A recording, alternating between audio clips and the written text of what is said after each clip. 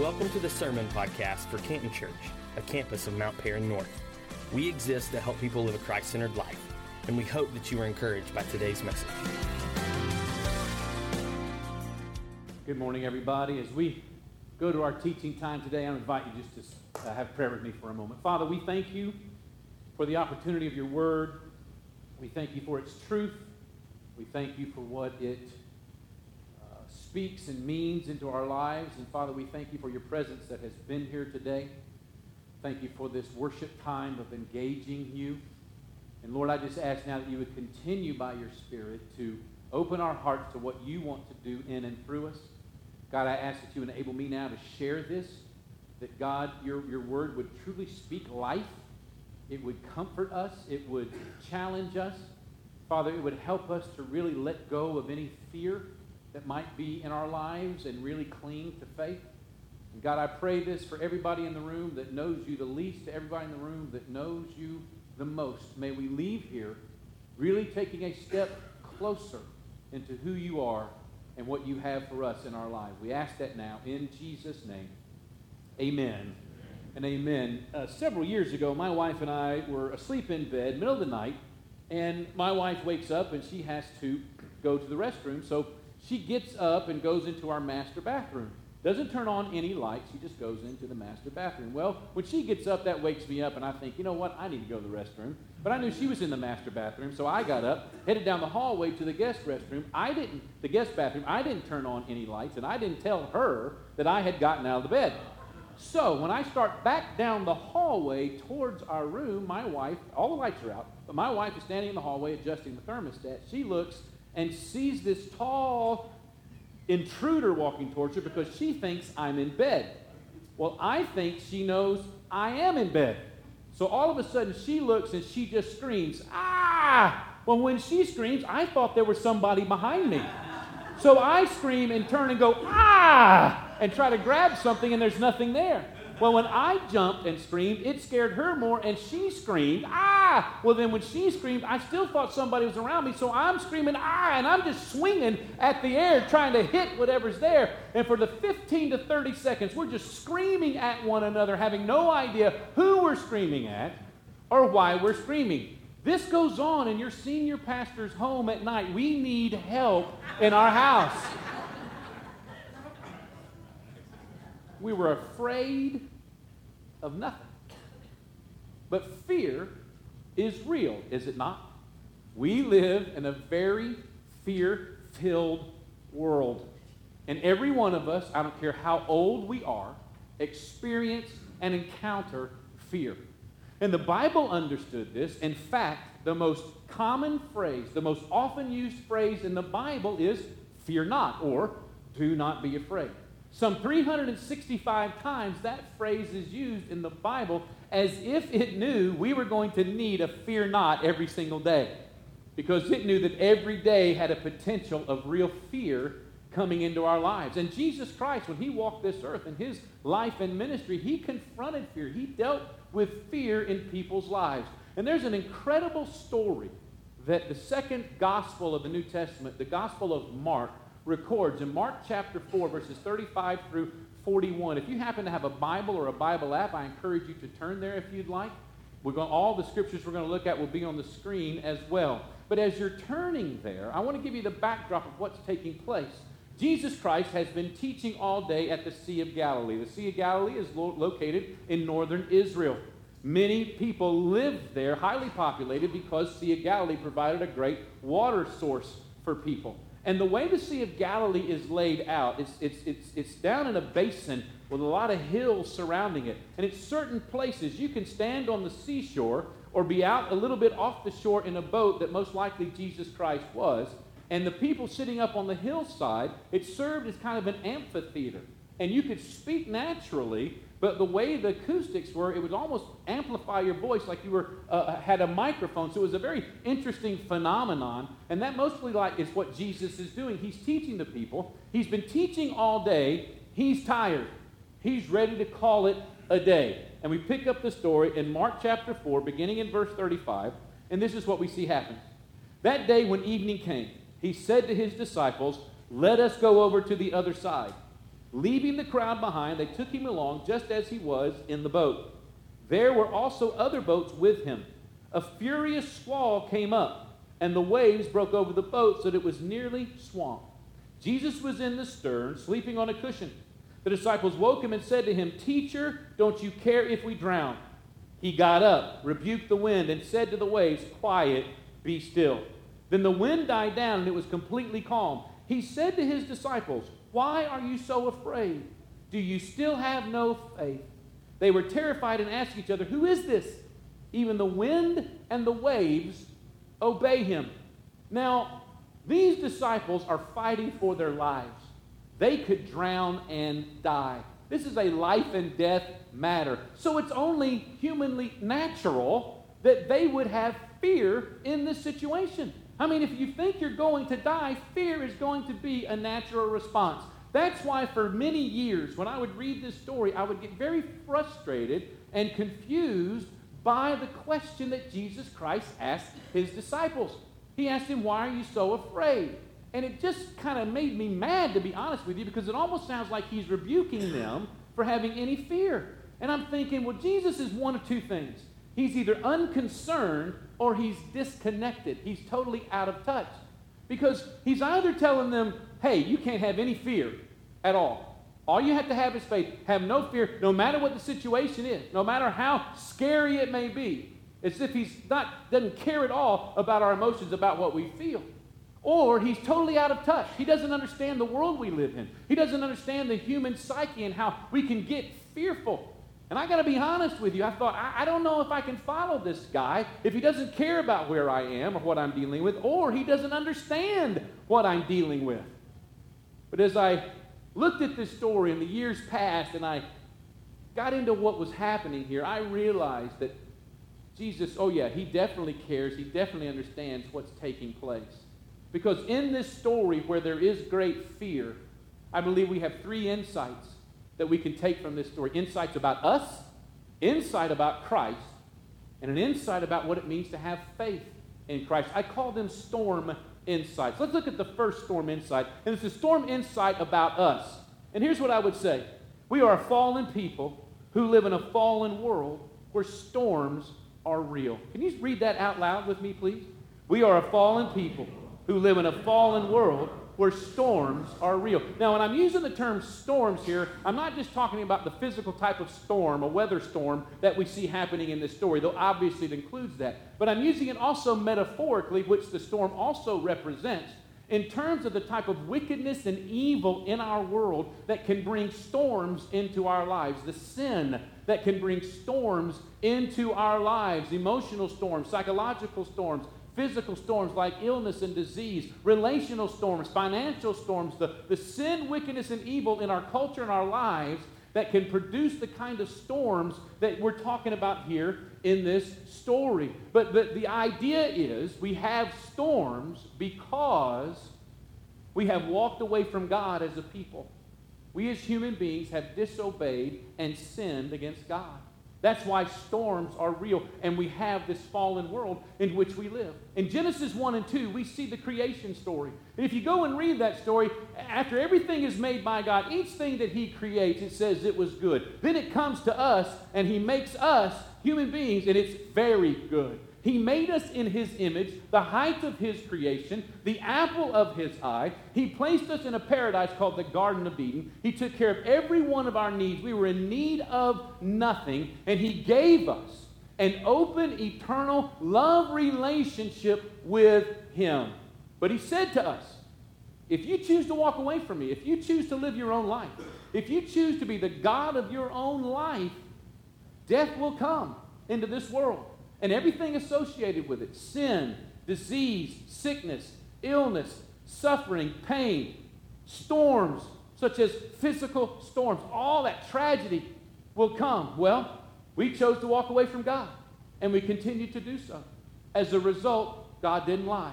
Death came into this world, and we live in this fallen world, and we are a fallen people because of sin, the brokenness of sin in each of our lives. Because here's the deal, we all contribute to the fallout in this world. Every one of us has sinned against God. Every one of us. have fallen short of it. In fact, the Bible says all have sinned and fall short of God's glory, fall short of his intention. So we're all guilty. Therefore, we're all susceptible to the touch of the evil and the wickedness storms that are in this world. And because we're so broken and we're so fallen, you and I, in our own abilities, cannot undo the storm. We can't undo the wickedness and the evil. We can't take care of our own sin because we fall short. We're broken, and no amount of human ingenuity, no amount of human innovation, no amount of human creativity or discovery, or no amount of human invention can do away with the wickedness and evil that is in this world. I mean, if we could in our own humanness, we would have by now. I mean, let's just face reality. Everybody knows and believes, for the most part, racism is wrong. Prejudice is wrong. Bigotry is wrong. All the talking heads you see on whatever news station you may watch that are talking about the different racial issues and tensions of our nation, talk about how we need to change it, talk about how it's wrong, talk about how we've got to educate, how we've got to get better, how do we have to turn things around. Well, let's just face fact. If it's wrong and we know it, let's change it. Why haven't we? Because we're too broken. We don't have the capability within us. I mean, look at the amount of money this nation is spending on homeland security. Look at the amount of money we're pouring into more surveillance and more protection, more security and protecting us from terrorism around the world. Other nations pouring all kinds of money to protect us from terrorism, protect themselves. And we keep seeing every single day, it's like we wake up to a new mass shooting or to some kind of bombing. 18-wheeler trucks driving through celebrations and running over 80-plus people. We can't stop it. If we could, we would have.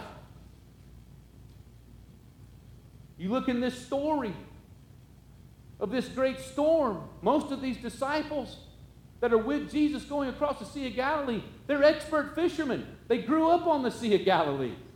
They knew storms. They'd seen storms before. They knew how to navigate through storms, but not this storm.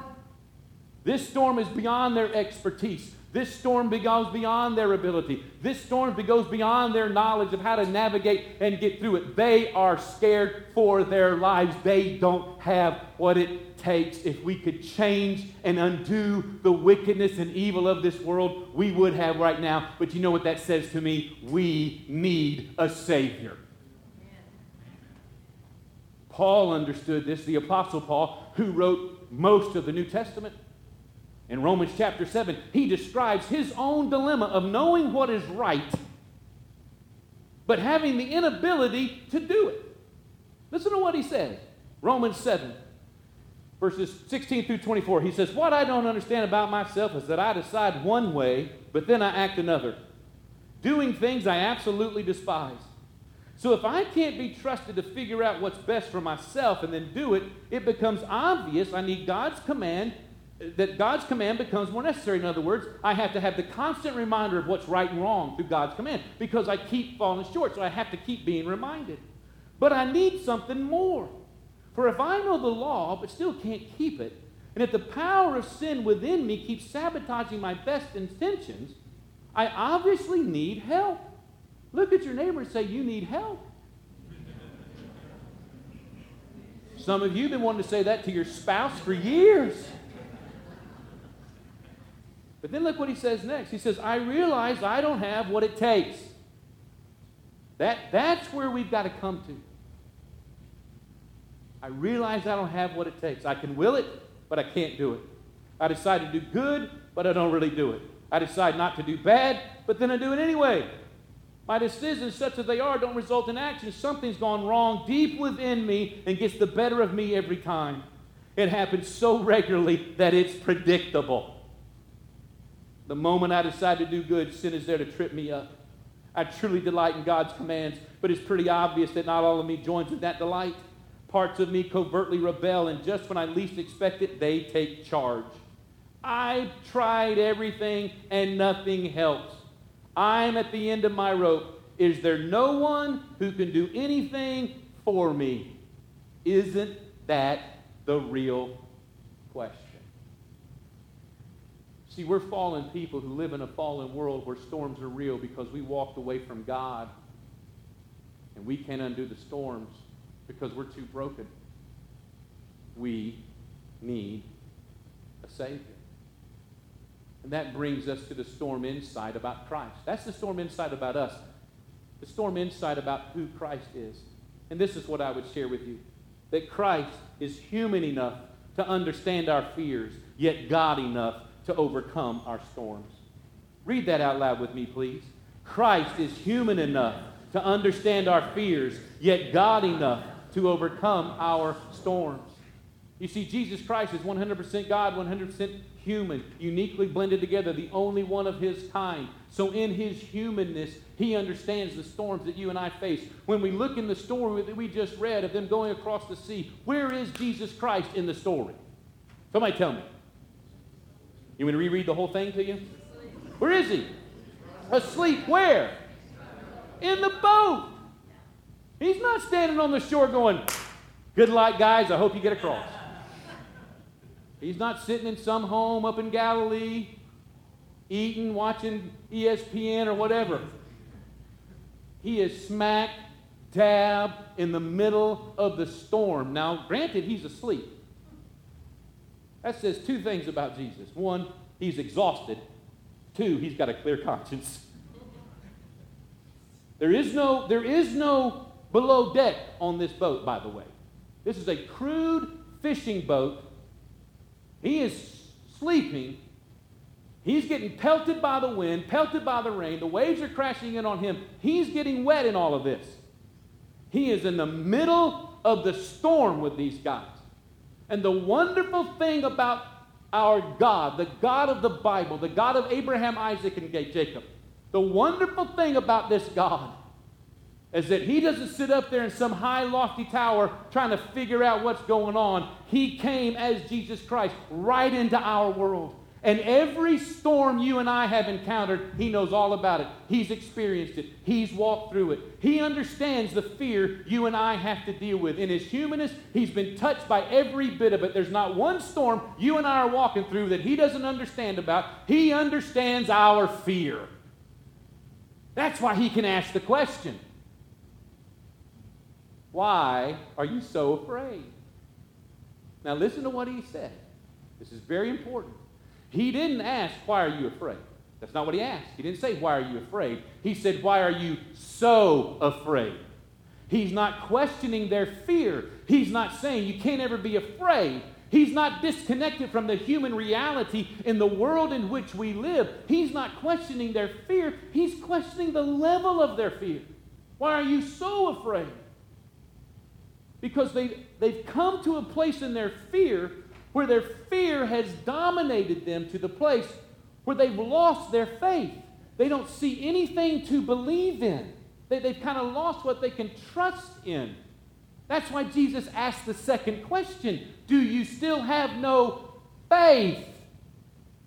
He's saying, I recognize your fear. I understand why you're afraid. I'm not questioning you about your fear. What I'm trying to figure out is why have you let your fear get to the place where you are right now that you can't trust me? That you don't see anything to believe in? That's what he asks. And these guys, they do turn to him. Rabbi, teacher, don't you care if we drown? What does he do? He steps up, speaks to the wind and the waves. Quiet, be still, totally calm.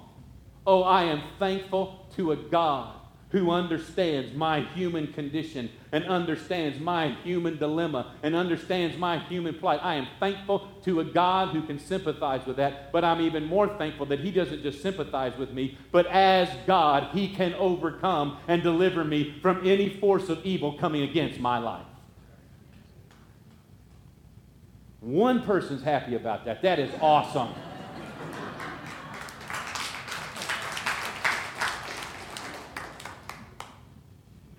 I need applause. No, I'm teasing. And that's the beautiful thing. Yes, he understands humanly, but he's God enough to overcome. He's God enough. He's the deliverer. He's the Savior. He's the one that enables me to overcome. He's the one. I love the song that we sang in a moment ago. I'm no longer a slave to fear. The song didn't say, I no longer have any fear. What did it say? Slave. I'm no longer dominated, bound up by fear. I may have fear, but fear doesn't have to dominate me and bind me up. I can be free of that. Why? Because I have a Savior and a deliverer and a God that can overcome anything that evil's trying to do in my life. Here's what's so cool about this to me. In Jewish thinking, they believed demonic powers roamed the waters. And when the waters got churned up in storms such this magnitude, they believed demonic forces were at work, concocting evil and about to unleash evil into the community, into people, into the society. So when Jesus stands up and he calls the winds and the waves, these guys are like, man, not only does he control the elements, he has control over all wickedness and evil. Wickedness, evil, sin, demonic powers, whatever they are, must bow down to Jesus Christ. Amen. And what happens with these guys? They called him teacher. Now, teacher, another word for rabbi. Some translations may use the word rabbi. But in the Jewish communities, rabbis were considered the most respected people in the community. High regard for rabbis back in that day. So when these men are saying to him, rabbi, teacher, they're giving him the highest respect. Don't you care if we drown? But when he turns around and calms the wind and the waves, not only he has power of the elements, but in their mind power over evil, they're like, who is this guy? He's more than just some respected teacher. He is God. And in these storms, they have a whole new revelation of who Jesus Christ is. See, here's the wonderful thing about our God. Yes, we are fallen people that live in a fallen world where storms are real, and the storms are here because we disobeyed and walked away from God, and we can't do anything to undo the storms. That's why we need a Savior, and we have a Savior who has come and is, as a human being, has felt everything that you and I have felt, but he's not only human, he is God himself. And God, out of his sovereignty, allows the storms in this world to happen into our lives. He doesn't make them happen, but he allows them to happen wherever necessary so that you and I will move closer to who he is. Have a greater revelation of who God is. Why? Because we need him. And with all the stuff that's happening in our world, bombs blowing up, people shooting people, running over people in open public places. Can God stop all that? Absolutely he could. Then why doesn't he do it? Because he's waiting for as many people as possible to turn to him. Because if he eradicates all evil, guess what happens? He eradicates most of the human race. He loves us too much.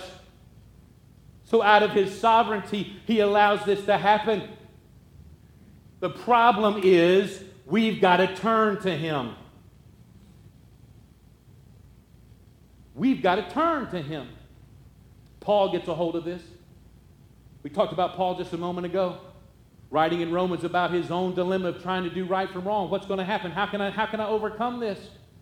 We left off at the end of chapter 7 where he asks the question. Let's pick up right there and go into what he discovers. He says, is there no one who can do anything for me? The answer, thank God, is that Jesus Christ can and does.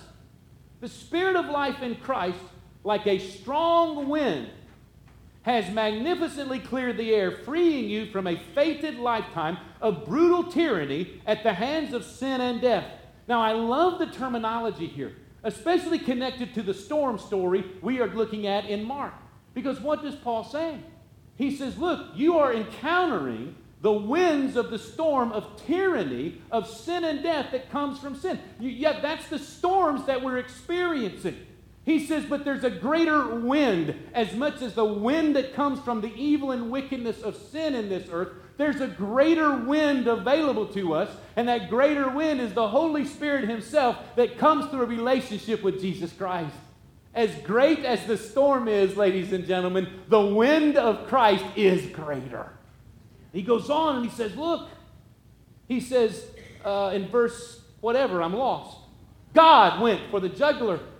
When He sent His own Son, He didn't deal with the problem as something remote and unimportant. In His Son Jesus, He personally took on the human condition, entered the disordered mess of struggling humanity, stepped into the storm in order to set it right once and for all. By His life, by His death, by His burial, and by His resurrection, He has freed us from sin. He has been able to do a transformation in our lives, at least provides us that opportunity. And the storms are real. Sin is real. Wickedness is real. Evil is real. But as real as they are, let me tell you, the overcoming, delivering, saving power of Jesus Christ is more real. The answer? His name is Jesus Christ. Who are we? We're a fallen people living in a fallen world where storms are real and we can't undo it because we're too broken. Who is Christ? He is human enough to understand our fears, but He's God enough to overcome them and our storms. And that leads us then to the action step we have to take, and that's the third insight. That's about faith in Christ. And here's what I would share out of the storm story. Faith is turning to Christ as I am and trusting His will to be done. Read that out loud with me, please. Faith is turning to Christ as I am and trusting His will to be done. These disciples, they do finally turn to Him. Soaking wet, maybe standing ankle deep in water, wind blown, they're drowned rats. They have no opportunity to make themselves more presentable. They just have to turn to Christ in the condition that they're in. And it's interesting, they say, Rabbi, teacher, don't you care if we drown? Now that's not really a request or an invitation. That's more complaining and commentary. You know what? But Jesus will take anything from us. Any crack to step into our lives. Because here's the deal, folks. The Lord will not impose His deliverance, His salvation, His overcoming. He will not impose that upon us. He will not impose Himself upon us. We have to invite Him.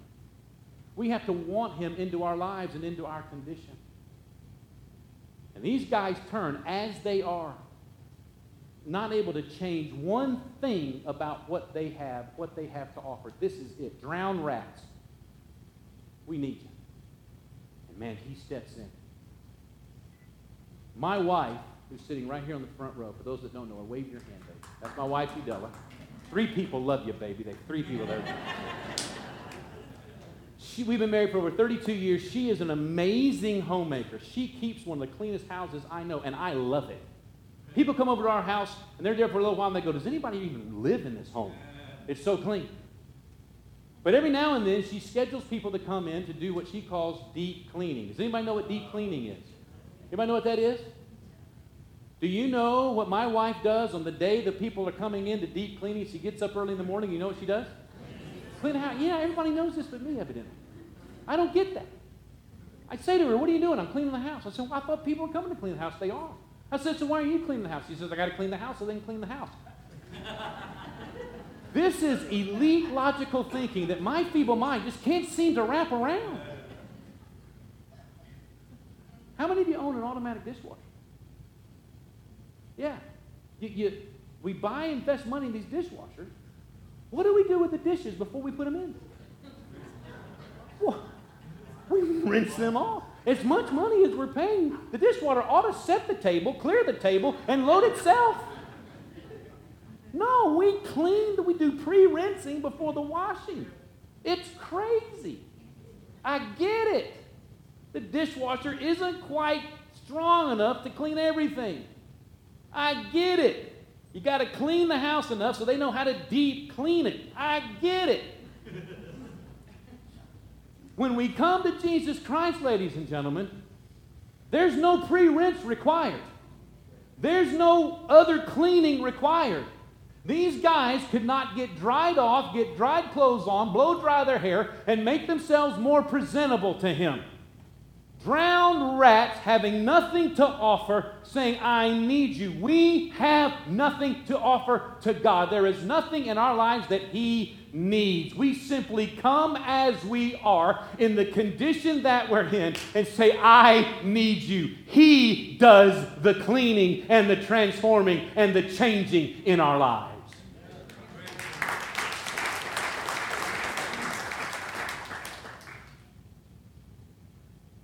What we say to Him,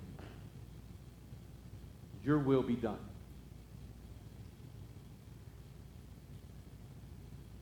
Your will be done. See, this isn't the deal of, I got a problem, wake Jesus up, take care of my problem, now go back to sleep, let me continue to drive the boat. When I have another problem, I'll wake you up and you take care of it. That's not a relationship with Jesus Christ. That's using Jesus Christ. Is there anybody in here that likes to be used by anybody? That's a very unhealthy, dysfunctional relationship. Jesus Christ did not say, come and use me. He said, come, follow me. In other words, Lord, you lead, I follow. Your will be done. The greatest thing we need in all of our lives is for the will of God to be happening in it. What does the world need? The will of God. What does this country need? The will of God. But it takes saying, here I am, your will be done in the condition my life is in. There's an interesting part of this story that I think we tend to miss. Jesus Christ is the one that got this whole thing started. He's the one that got the convoy of boats heading across the Sea of Galilee. The very beginning of the story, it says, he got his disciples, they got in the boats, he said, let us go to the other side. That was the will of the Lord, to go to the other side.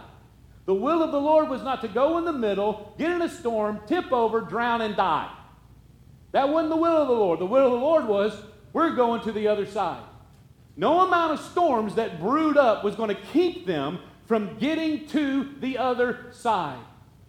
The storms are going to come in our lives to keep us from the will of God. There's an enemy who doesn't want us having the will of God done in our lives or following the will of God. He wants to distract us. He wants to get us in fear. He wants us to get looking at the storm and the problems more than looking at the Lord. He wants to do everything he can to give us off center of the will of God happening in our lives. But in the midst of those storms, we can stand fast in what God says about His Word, His truth, His promises. That's why we need to be students of God's Word so we understand what His will is for our lives in any condition we find ourselves in. Because no matter how much the enemy huffs and puffs and blows in whatever kind of storms into our lives, God's will be done. I got to stand fast in Him. And there's always an other side to a storm in Jesus Christ.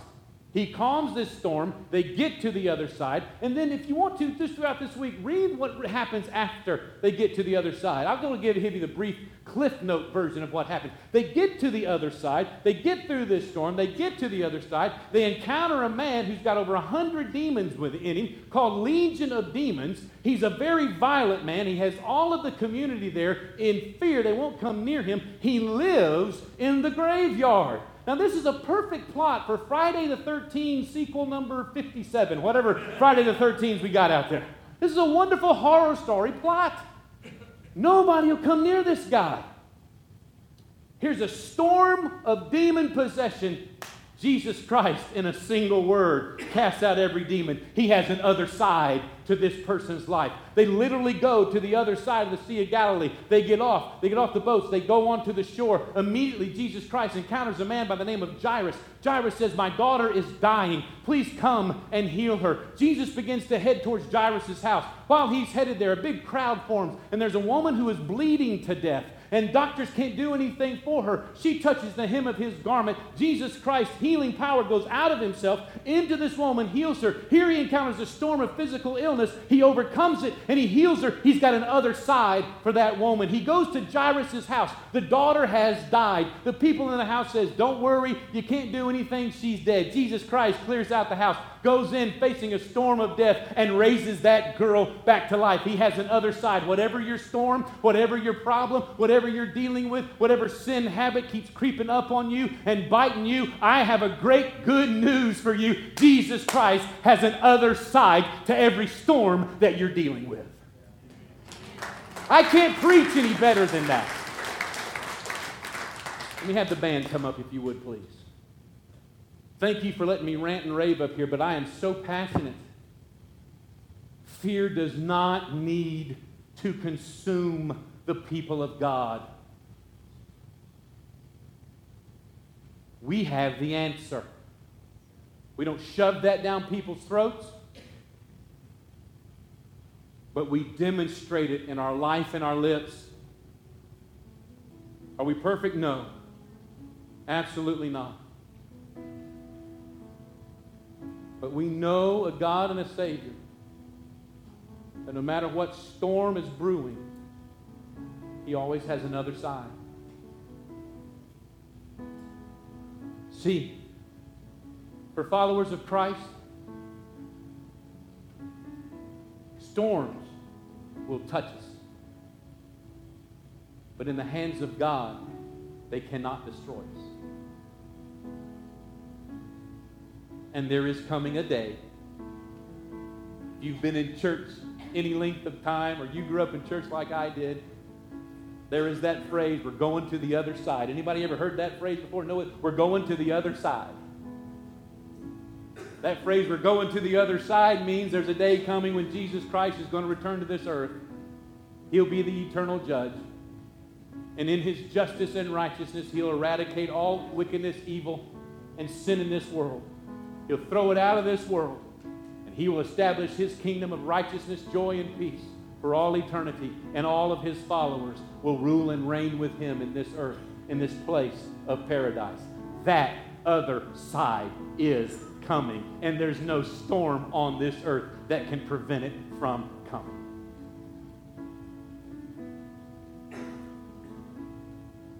Who is Jesus Christ in your life? Who is He? Is He the leader?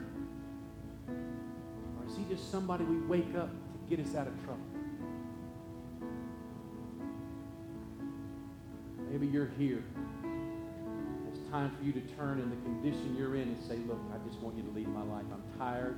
I'm tired of fighting the condition I'm in. I need forgiveness. I need a leader. Be my leader." Or maybe you know Him as your leader. You know Him as your Savior, but you're facing some very challenging stuff. You've got storms brewing in your home. You've got storms brewing in your business, storms brewing in your mind. I don't know what it may be, in your finances. And you just need to say, "Lord, your will be done. I'm trusting you for the other side." I invite you to bow your head and close your eyes for a moment, if you would, please. Father, I thank you for your presence. Thank you for letting me speak my heart as I believe you wanted me to speak it. I pray now, Spirit of God, that you will truly center in on us. May faith and courage arise in the room right now for us to do what you would want us to do in these next few moments. With every head bowed and every eye closed, you would say to me, "Pastor Mark, you know what? I need prayer. I'm going through a storm. My family's going through a storm. My business, whatever it may be. I'm going through a storm. And I want prayer for the deliverer, the overcomer, to move in this storm. His will be done. But Pastor, I need prayer." You would raise your hand and say, "Pastor Mark, that's me." God bless you. Thank you for your faith and courage. I'm going to ask you to take one more faith step. This is the last faith step I'll ask you to take. And that's simply, if you raise your hand, just stand right where you are so we can pray with you right now. Nothing to be ashamed of, nothing to be embarrassed about. I know that's kind of an awkward thing. But if you raised your hand, we just want to pray with you. We want to believe with you. Now, if you're a follower of Christ that believes in the healing, delivering, overcoming, forgiveness, and power of God, I want you to look around. If there's somebody standing, simply move to them and place a hand on them right now. We're just going to have a moment of praying, one for the other.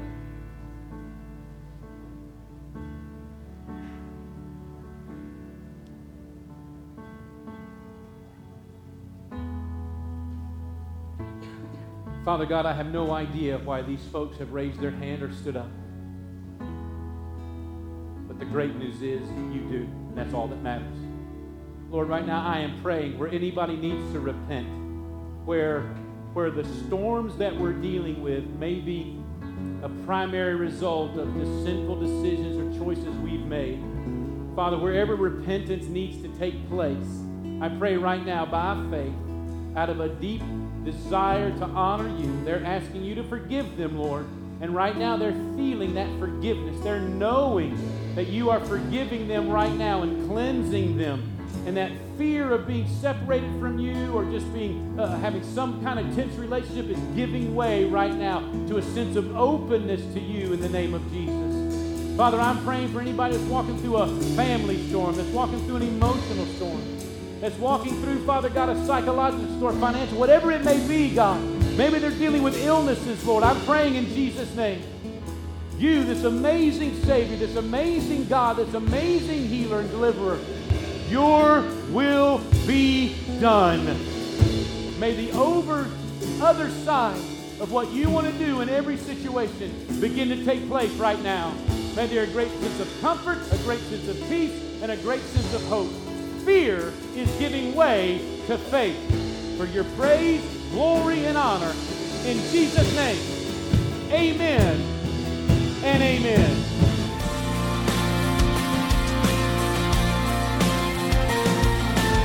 Thanks again for listening today. If you would like more information about today's message or about our church, we invite you to visit us at cantonchurch.com or facebook.com/cantonchurchga.